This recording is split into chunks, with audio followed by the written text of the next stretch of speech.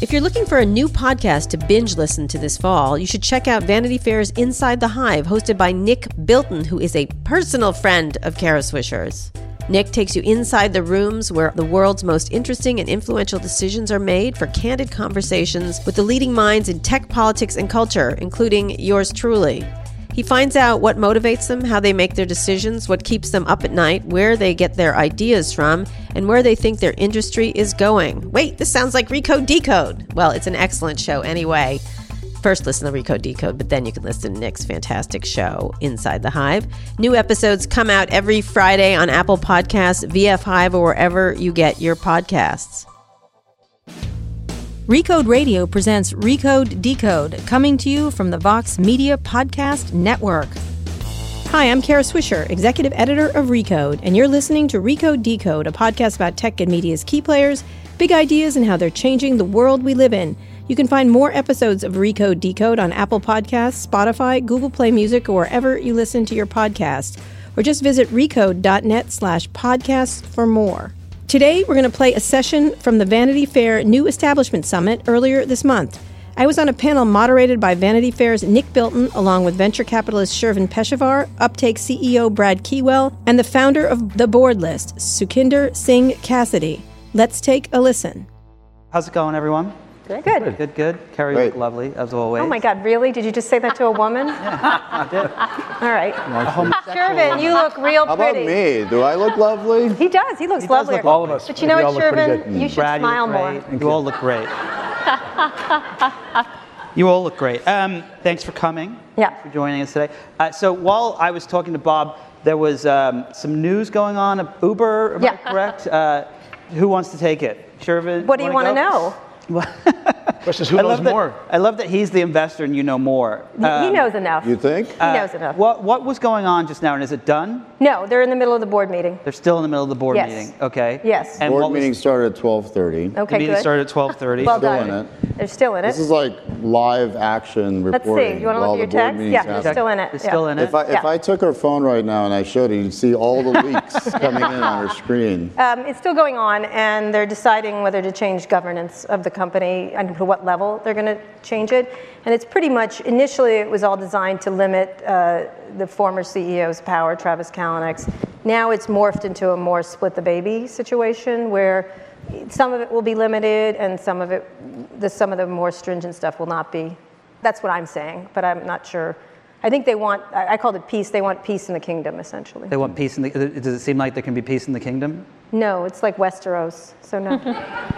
All right, so I have covered some pretty messed up boards and companies. You, Kara, have. Twitter was nothing short of a disaster most of the time.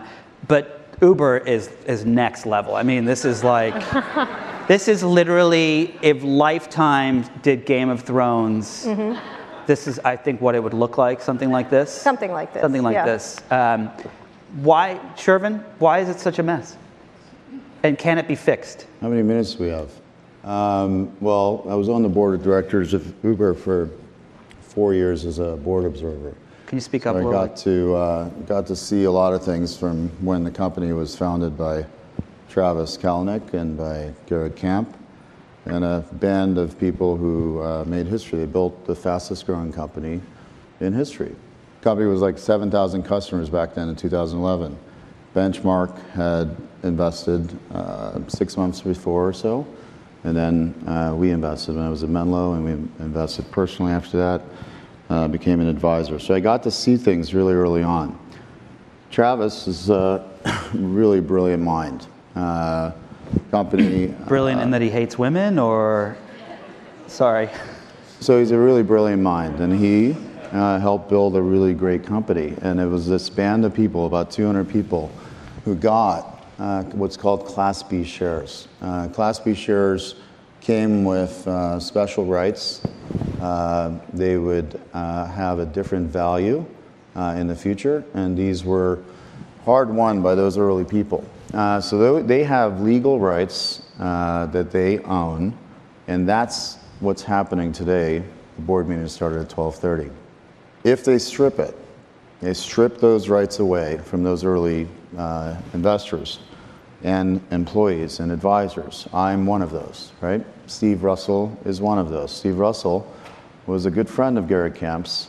So there's a bit of Shakespearean melodrama, I guess you would say. Now you say Game of Thrones. But unfortunately, Steve Russell now believes that what Benchmark has done, in his opinion, in my opinion, is not just legally wrong, but also morally wrong, against the interests of all those employees that worked so hard to build one of the fastest growing companies in history. I'm going to... Yeah. Let me just finish all right, one point. I know, but you're getting in the weeds of what is essentially a legal stock shareholder battle, correct? I mean, the Class B shares, and it's happening right now live, if they're taken away, what we said yesterday, we released a statement with the lawyers and the law firm that we hired. We'll do a class action suit against those that would vote to take away those rights that were hard-earned by those Class B shareholders.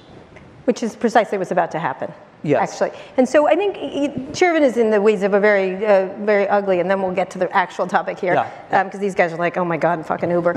They're like, am I on the wrong panel?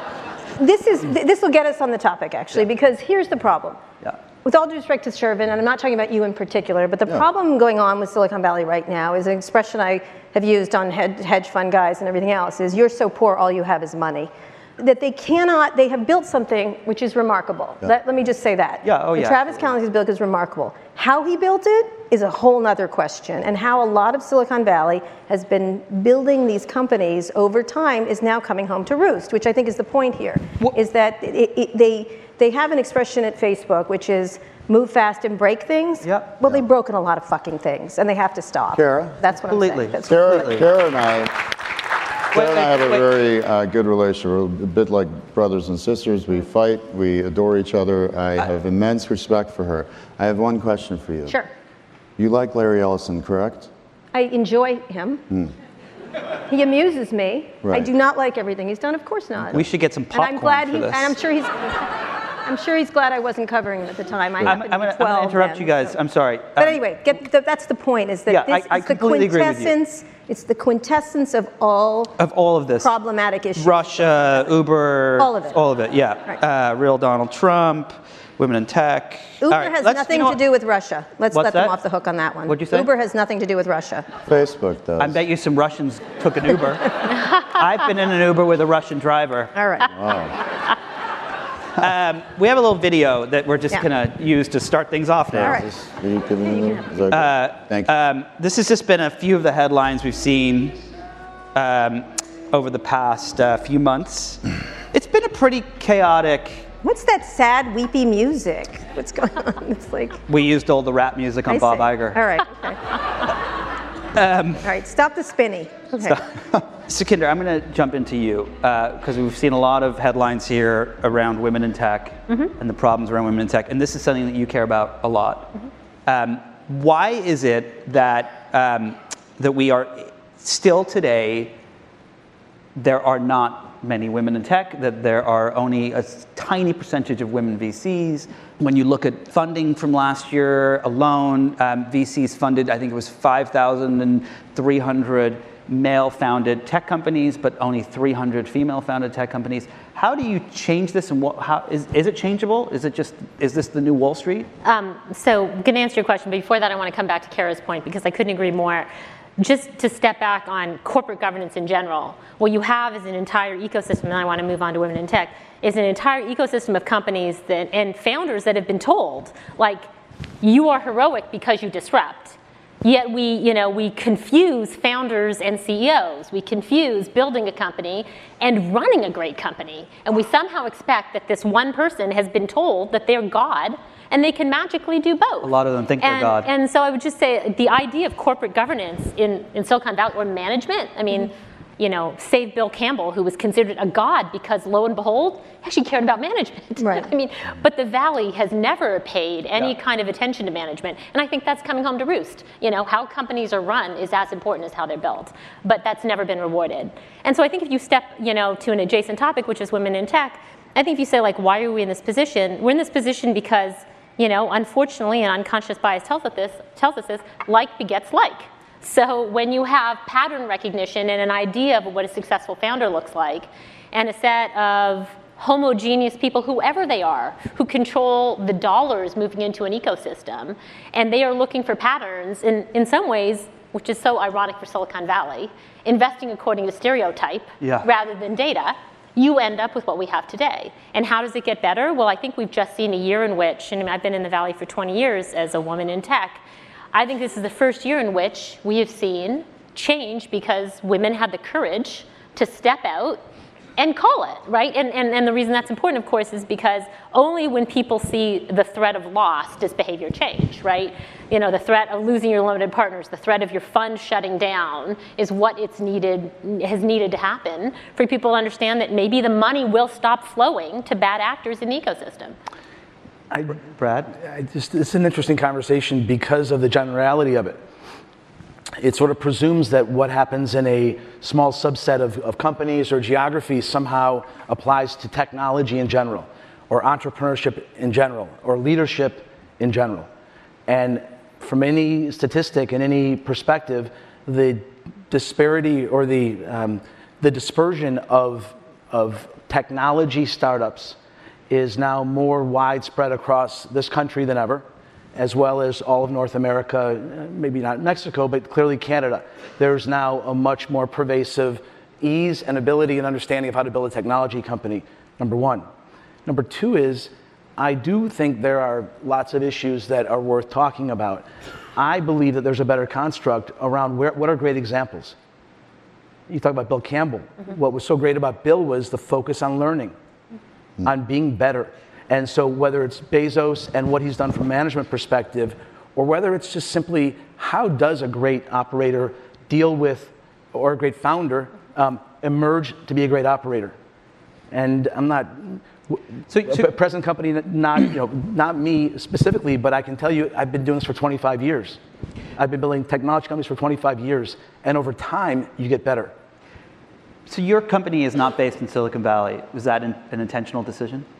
Absolutely. Always. He's always been in Chicago. Yeah, look, I mean, I grew up in Michigan. I followed the American tradition of heading west. I just stopped in Chicago. And we've been, my business partner and I have been building technology companies in Chicago successfully for 25 years. We've had ups and downs, but I can tell you for sure that we are learners. And so Uptake is a company that I am so proud of what we're growing right now. And I'll give you one example, talk about culture and leadership of a founder emerging as an operator. I read somewhere a great idea, which was write a letter to your company every week. And that way, as you grow, especially fast like Uber has, there's an ability to communicate and let everybody understand the cultural and philosophical construct of which the founder is approaching the enterprise. And it's been, we went from 200 people January 1st, 2016, now we're at 900. And the value of weekly communication and simply letting everybody know what's on my mind is very important. So there's all kinds of ways you can, if you will, hack and, be better. So I have Kara, I'm going to go to you. You've been covering these people for a long, long time. Yes. And it feels like, and I'm so sorry to bring that up, it feels like that there are never any consequences for the things that they do.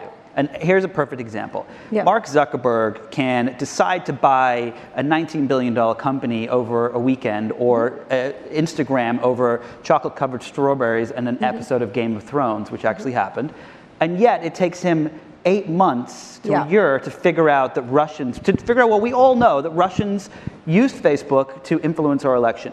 But there are no repercussions. The stock is still rising. He's still CEO. I wouldn't say there are no repercussions right now. They're caught in a really ugly situation right now. I think what they've, one of the things that's interesting is a couple of months ago, I guess I was in Germany at DLD, and there was a Facebook executive there that I got in kind of a tussle on stage with about, I know it's shocking to everybody, but I was like, how you've tarnished our society by your inability to control the fake news on your platform, and you have a responsibility for it. And I was very firm. I was like, it's your fault. You need to do something about it. It's your platform. You're a media company. And something that Facebook does a lot, which, and by the way, I have a lot of regard for Mark Zuckerberg. I think he's a very thoughtful person. I know you like him a lot, yeah. But I think what they do is they have a sense of themselves, and this guy was very upset by it, and don't be so mean to me, and don't be so this and that, as if he's a delicate flower that needs special tending and spritzing and stuff like that. And what was really fascinating to me was the lack of awareness, one, that they're powerful, two, that they're rich as hell, these people, that they have enormous influence over news distribution, over the media landscape. And by the way, they're killing the rest of the media landscape by sucking up all the oxygen and all the money in it. Yep. And so I think one of the things that happens is you get this kind of mode in Silicon Valley, which I think is now tired, and with the same thing. How can it get its mojo back? They have to act like adults, like that they do have responsibility. They do have, if I'm talking to geeks in the room, which this is a very well-dressed and attractive room, so it's clearly not a full Silicon Valley crowd. But one of the things that they have to do is, if you're talking in geek talk, as I've said many times, with great power comes great responsibility. Yep. Listen, Spidey, you have to take responsibility for what you're doing.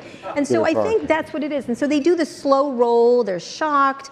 Mark started with, we had no impact on it. Jack Dorsey. We have okay, roles maybe on we Twitter. have impact. And then his 3,000-word essay that it needed great editing. That was possibly. Okay, wait. Tie it all together, Nick. So hold on.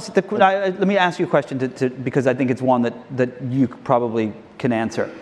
Isn't this the responsibility of the venture capitalists that fund these companies, the adults in the room? Mm-hmm. And Absolutely. When newspapers were the new technology, was it a self-policing? Did the investors hold the newspaper publishers responsible? No. What happens is at a certain time, our society creates some construct, which was two papers in the city. I think the issue is now there's a new construct of media and communication. We have to figure out how to manage. But it seems that it's not important. Nick's question is a much more foundational and deeper question to think about, and it's probably the most fundamental question that we can think about. The answer to that, I don't think, in the framework that I would think about it, is not that the venture capital community is the one that, in a singular way, is the only solution to what we're talking about. If you think about it, Mark Zuckerberg, back then, when he came on your stage and he was wearing that Freemason hoodie and he was sweating bullets and you helped save him in that moment, who else saved him in that moment? It was a woman, and her name was Sheryl Sandberg. His reputation in the movies and the books and everything else, he wasn't the Mark Zuckerberg of today. He was a kid back then. He was not a CEO. He is today. The guy who sits there and does Instagram and buys it over Game of Thrones, right? The guy who makes history and buys WhatsApp and saves his company. The guy who's built a $400, $500 billion company that people used to laugh at. Who did that? It's people like Sheryl Sandberg who came in. And by the way, she's a woman. That's not important. She's actually a human being. And she changed my life. I'm a venture capitalist because of her. She saw something in me. Let me finish this. She saw something in me and believed in me. And over a lunch, after I sold my company, she said, Shervin, you need to become a venture capitalist. You'll be disruptive. And she sent 5 emails that night. In a second, I've never seen the emails, but that's what she does. She changes people, and she changed Mark. The answer to your question then is, how do we change things? It's not just VCs. It's leadership. It's people like Sheryl Sandberg coming in and teaching a kid how to become a global leader. I'll finish on this one point. Okay, so to be fair, I disagree. I think we can talk about responsibility. I disagree in saying that we all need to look to a management savior, in the form of Sheryl or someone rescuing a founder. You have two sides of the equation, and they both have a lot of blame to bear. Right. I mean, investors are sitting on the board, controlling access to capital, and not using that leverage to create any kind of foundational management principles, or even, take it simplest. How many tech companies even have a CEO review? Like, the basics of corporate governance of the management you see in public companies is just completely lost in Silicon Valley. And on the other side, founders are judged from day one to be great CEOs and given inordinate license rather than having to prove that they actually are capable of being great CEOs and measured by that. The point being is if you want the venture capitalists, literally it's the people handing out the ice cream to the children continually to be making sure the children don't go crazy on the ice cream, on the sugar high. And it's sort of like, I'm trying to think of a metaphor that I could use, but it's sort of like asking Donald Trump to teach humility. Like, it's not going to happen. It's not going to be, they're not going to be the ones to help these people. I think it's it's like enablers, right? You know like what? somebody on a drug and an enabler. Nick, the problem is going to get worse, and let me explain why. These companies are becoming basically sovereigns, all right? It's going to get worse? It's going to, no, what I'm saying, what she's touching on, and she's right. It's not just VCs, it's not just management, it's a whole framework. And you know what? The whole world is in the balance. What happened with Russia that you talked about, the election and Facebook, it affected all of our lives. My son just showed me something from North Carolina, from Charlottesville, a speech by one of the KKK people, and it's filled with hatred. And he's scared. Hold on. Now, those algorithms are affecting our entire world, right? Completely. I'm arguing for your case exactly. I'm saying that this guidance needs to be there because the consequences are very, very stark. These companies are not just becoming $400 billion companies. Apple, Steve Jobs, fired, came back. What happened? It's $1 trillion company. There's $250 billion of cash in there. Tim Cook is like a sovereign. He's like a head of a nation state. These companies are becoming that. Mm-hmm. The consequences are massive, and we can't stop that scale. It's going to continue to happen. So people like Zuckerberg or Elon Musk or Travis and Dara and others, they need to be given advice and mentorship and support from all around. People can change. We're all fallible, can I and we can grow. Well, I mean, I'll add to that. But and and then we'll move on. Otherwise, we'll be here for another week. I agree that mentorship and advice and there's all kinds of inputs that can help companies in terms of how they're governed and how a management team operates. But there's also a level of relevant interaction between a technology company and its customers that becomes part of that equation. And I can tell you, Uptake, we provide predictive analytics and insight to major industrial companies all over the world. So Caterpillar is one, Berkshire Hathaway Energy is another, and that relationship between disruptive technology creators and implementers and major iconic companies that are operating our world, whether it's the electricity grid, whether it's the water supply, that relationship I think is another check and balance, and it speaks to the kind of innovation happening outside of Silicon Valley. And that's part of the conversation is to me, it's Silicon Valley going to expand its breadth of vision, or is that really the role of technologists in the Midwest, like us and others, that are looking at the massive value that exists outside of the advertising business? So one of the things, it's actually a perfect segue. By the way, if people want to email any questions, you could email Shervin at his personal email address or summitquestions@vf.com. So there's been a debate that's going on right now. So when you look at the things that have gone wrong recently, putting the dumb ideas like Juicero aside and things like that, when you look at the Twitter bots in Russia and the way Trump uses these platforms to lie and push divisiveness and so on and so forth, and Facebook and what's going on with that, one of the big fears that I have is that the speed with which technology is created is coming closer and closer together. It's happened so rapidly now, and it's only going to continue to do that. And when we look at artificial intelligence, driverless cars, the next wave of technologies that are coming about, how do we avoid the potentially cataclysmic events that could happen as a result of this? And the question is, it's something I'm obsessed on, this idea of right before it's like photo things and social media. Social media, let's be honest, has gotten weaponized. Yes. It's utterly weaponized. Here's what was considered a sort of a benign thing to have fun. It is now utterly weaponized in every aspect of its use. Completely. What's going to happen, and who is thinking about this, and I don't know who should be the responsible person. AI, self-driving, robotics, automation, just 5 areas that are moving so quickly, I think people don't even begin to recognize, has direct impacts on jobs, who's going to work, how many jobs there are going to be.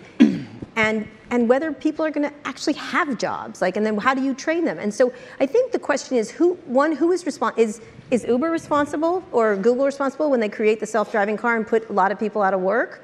Who's responsible when automation happens? Is that Amazon who's creating those workhouses? Can I just comment on what Kara... But I'm just saying, that's the question, is that you have to figure out who's responsible. 150 years ago, over half of our country worked in agriculture. Right. And now 2% work in agriculture. Yeah. Was it the responsibility of somebody at John Deere to train? Yeah, but okay, before you go down the Industrial Revolution stuff. I know, this is a mark. That took place over 80 to 100 years. There was incredible strife in society. It was the biggest rise in violence that we've ever seen in this country.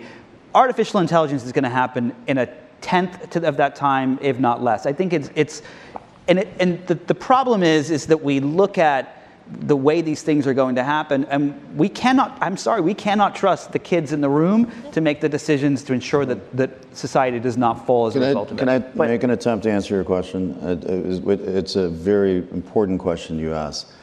I went to Egypt during the revolution, okay? I saw them in Tahrir Square. I met with the kids who were doing the revolution then. You could say that they failed, but they did make history, and they went for freedom. And what were they using? The government had to shut down the entire routers. Let me just finish, Nick. They shut down all. I know it's hard for you not to. Just bite your hand. You can do it.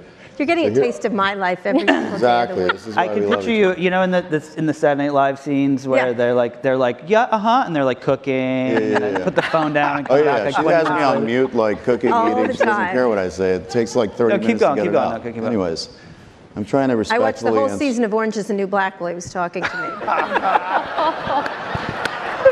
Love you.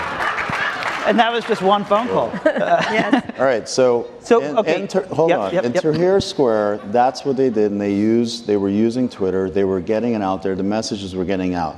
They did that in Iran as well. And that Neda got shot. She got shot holding a cell phone. You remember her? Mm-hmm. She bled to death right there.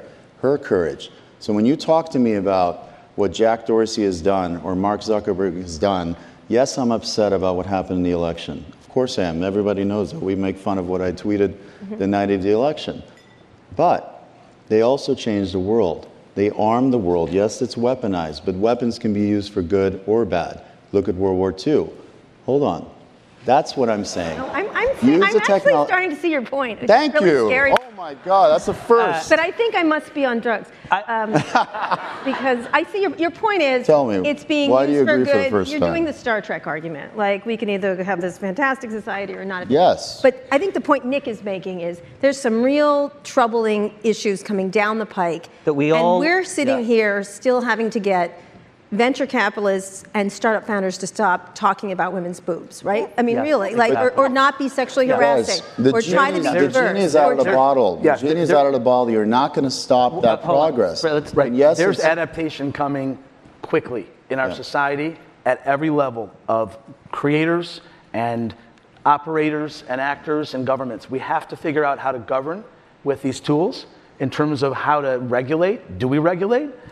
There's a lot of questions, and whether it's industrial questions about the way autonomous cars are able to work, and we haven't talked about cybersecurity. There's so much coming. I think the one truth is it's time to start dealing with these things now. In a mature way, and that's why the mojo is going to have a problem coming back, because you're going to be regulation, you're going to have much more responsibility, you're going to have to act like adults, and it is necessarily going to create issues around innovation. And so the question is, how do we stay innovative and not continue to destroy things that need some support? So do you want to? So I have a question that I'd love for you to answer. So he just said that these technologies can be used for good and for evil. This is an argument I've heard a lot from people in tech, that a hammer is an object that you can use to put something on the wall, or you could hit someone in the head with, and the technology itself is neither good nor evil. We are now building technologies that use machine learning, that have algorithms that are not just technologies. They're not just tools. They are more like people, and they're moving more in that direction. So they can be created for good or for evil. How do you control that? Right. So I think a couple of things. So historically, one would say that if you want to avoid being regulated, right, a set of private sector actors come together and self-regulate, right? when we talk about the speed of technology right now, we would say in an ideal world, we would have a progressive framework that involved the public sector and leadership that would allow us, to create something ahead of formal regulation in partnership, right? I mean, these are the frameworks around 5G or what have you. I mean, look at any set of technology revolutions or infrastructure revolutions. Creation of the internet. Creations, and they've been infrastructures and partnerships between private and public sector. Today we have two things that are a challenge. Number one, we have a vacuum of public sector leadership with regard to technology and a lack of understanding and a move to populism, which doesn't help the cause, right? Because all it does is create a backlash without creating any framework. To Kira's point, on the other hand, I think for Silicon Valley to get its mojo back, it needs a new kind of mojo. It's called management and responsibility mojo.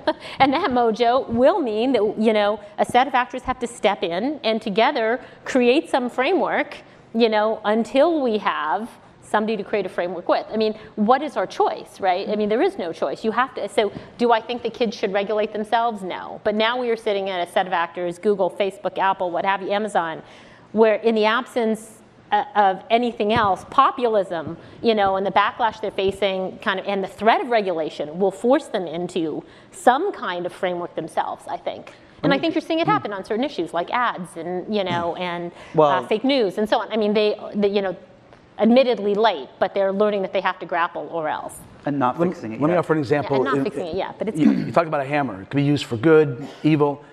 Let me tell you about what technology can do right now.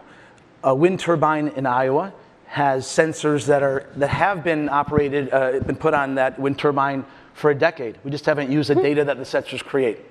And what those sensors put off is information about that turbine and how healthy it is. When a issue that's in that white vertical pole arises that basically could shut down that turbine, instead of it shutting down the turbine, what we can now use technology to do is inform a control room 4 hours away to go fix it. And now when the operators, the mechanics go to fix it, they have the right parts. So you could say, well, our economy's been it's been built for inefficiency. We've been built an economy around, it takes 3 visits to go fix that turbine, but it actually could take 1. And that's using AI and deep learning and all of the opportunity that we now have in terms of deploying technology across the world for good. There's lots of that out there. The Russians could also use it to go, oh, there's this turbine stopped. I think cybersecurity is still a big. I think the problem we faced is, look, let's split up this country the way it is. The top of the country, 10%, whatever, loves the future. Future's great. The top 1% of those people have gotten obscenely wealthy. Yeah. Taking advantage of that, obscenely, just really the top 8 richest people have as much wealth as the bottom. Exactly. So there's a group at the top. They love it. They think it's great. They're leaning into the future. They think it's fantastic. At the bottom, there's people that are left behind and have been left behind and are still being left behind, and probably very difficult to retrain people and bring them forward into the future. But worth it. And then, but worth it. In the middle is where most people live is. They're worried about the future. They know this has something scary to do about their jobs. They want to be part of the future, and they are trying really hard to do it. But this group up here is not helping them, nor no one in government is helping them figure out how to get there. And I think that's the problem, is this group in the middle can go either way. It can go to a very populist and reactionary way, or it can go into a different way if there's leadership. And the question I have is, where's the leadership from the top of technology? It has to come from there. If it's not going to be from the leadership of our technology, it's going to be leadership of technology from other countries who may not have the same values that we have, for example. And then lastly, if they don't get rid of some of the more asinine things, which is this pervasive misogyny and sexism, and it just exists, no matter how. I'm so tired of them saying that it's not misogynist when it's 100% misogynist, where they build meritocracy, they pretend it's a meritocracy, and it's a mirrorocracy. They look at themselves and think that that's the way things are. And so unless they get to a point where we get rid of all this ridiculous stuff, and move into the very serious issues, I think technology is in a real state. I'm 30 seconds, Brad. Investor and a journalist and 2 operators. We have almost 40% women on our leadership team. Good. My point is, Nice. it's not like nobody is of operating course. responsibly. No, of course not. But I Yeah. want to provide here I am on the stage. Right. I don't believe in the absoluteness of what you're saying, and I do believe there's plenty of examples where, because I agree, a company should look like society, period. End of story. And therefore, there should be no difference of construct. And I believe that the message that you're delivering and some of the opportunities about responsible governance, that message is being delivered. It's being incorporated. You are in the minority. So last You are question. Absolutely. Yeah. But on the threat of extreme loss and the realization of extreme loss, do we see even a small measure of progress? I mean, that's the truth of this year. I mean, for 19 years, Kara and I have both been in tech and even and lived it.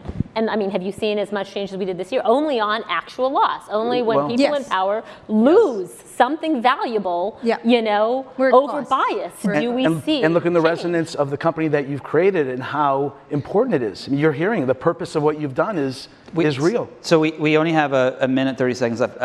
Are we in a simulation? You guys think that? Okay, we won't even go there. You know what? If we were in a simulation, my life would be a whole lot fucking better. Come on. Let's pretend that you all own Twitter. What would you do about my God, Donald you and Trump Twitter. on the platform? Sell it to Google like yesterday And for then a dime. and have a prerequisite they have to delete real Donald Trump's Twitter account? No. No? Look, No, why do that? Oh God, that fight. Come on. Like that's exactly the problem with Silicon Valley. Let him Sukhinder. tweet away. What were you going to say? Interestingly, about- look, I mean, I would just say, as much as I hate to read his tweets, it provides visibility into that mind at work, whether you like what it's saying or not. And so I think the visibility of the platform, you know, continues to, despite the actors that are on it, continues to warrant him, you know, being there. I mean, the risk we have in Silicon Valley right now with Donald Trump and how alienated we all are by what he's saying is that Silicon Valley does, in fact, become an ideological echo chamber where it only, you know, as a reaction to that, we don't want to hear anything else. And I think that's a real I'm not risk. saying we don't want to hear anything else. I just feel like there should be a right. check and a balance.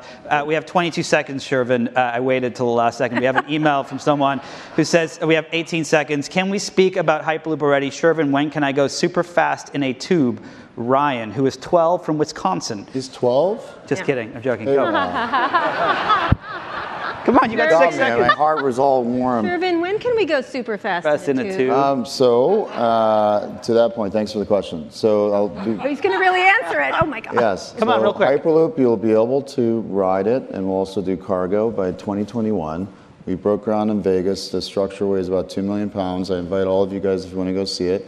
But we did the major tests. The steel tube is about 12 feet wide, and it weighs 2 million pounds. We hit 200 miles per hour full scale pod. You can actually sit in that too. We have to with wrap cargo, up, so. and that means you can do 700 miles per hour as you extend the tube. So 2021. It's happening. Thank you, everyone. I appreciate it. Thank you to the panel. That was fun.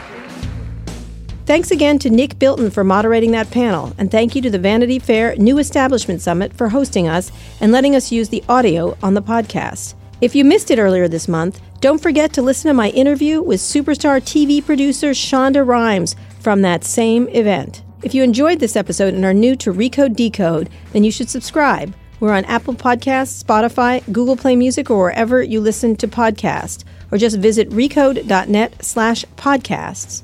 And be sure to check out our other podcast. Peter Kafka hosts Recode Media, where he talks to the smartest and most interesting people in the media world. Lauren and I host Too Embarrassed to Ask, where we answer all of your embarrassing questions about consumer tech. And on Recode Replay, you'll find audio from Recode's live events, including the Code Conference. Thanks for listening to this bonus episode of Recode Decode. Thanks also to Cadence 13, the company that distributes this show, including Beth O'Connell and our editor, Chris Basil. And thank you to our producer, Eric Johnson. I'll be back here on Monday with another great guest. Tune in then. Hey, Recode Decode fans. This is Sarah Cliff with a new podcast suggestion for you. It's called The Impact, and every week we have stories about real people. I got pregnant 2 months after I graduated high school. It was not planned. We look at the policies that shape those people's lives. Too often here in DC, we stop talking about laws after they pass. But on The Impact, we will follow those policies out into the real world where all of us live. It's just fantastic. It's just great. Subscribe on Stitcher, Apple Podcasts, or whatever podcast app you like the most.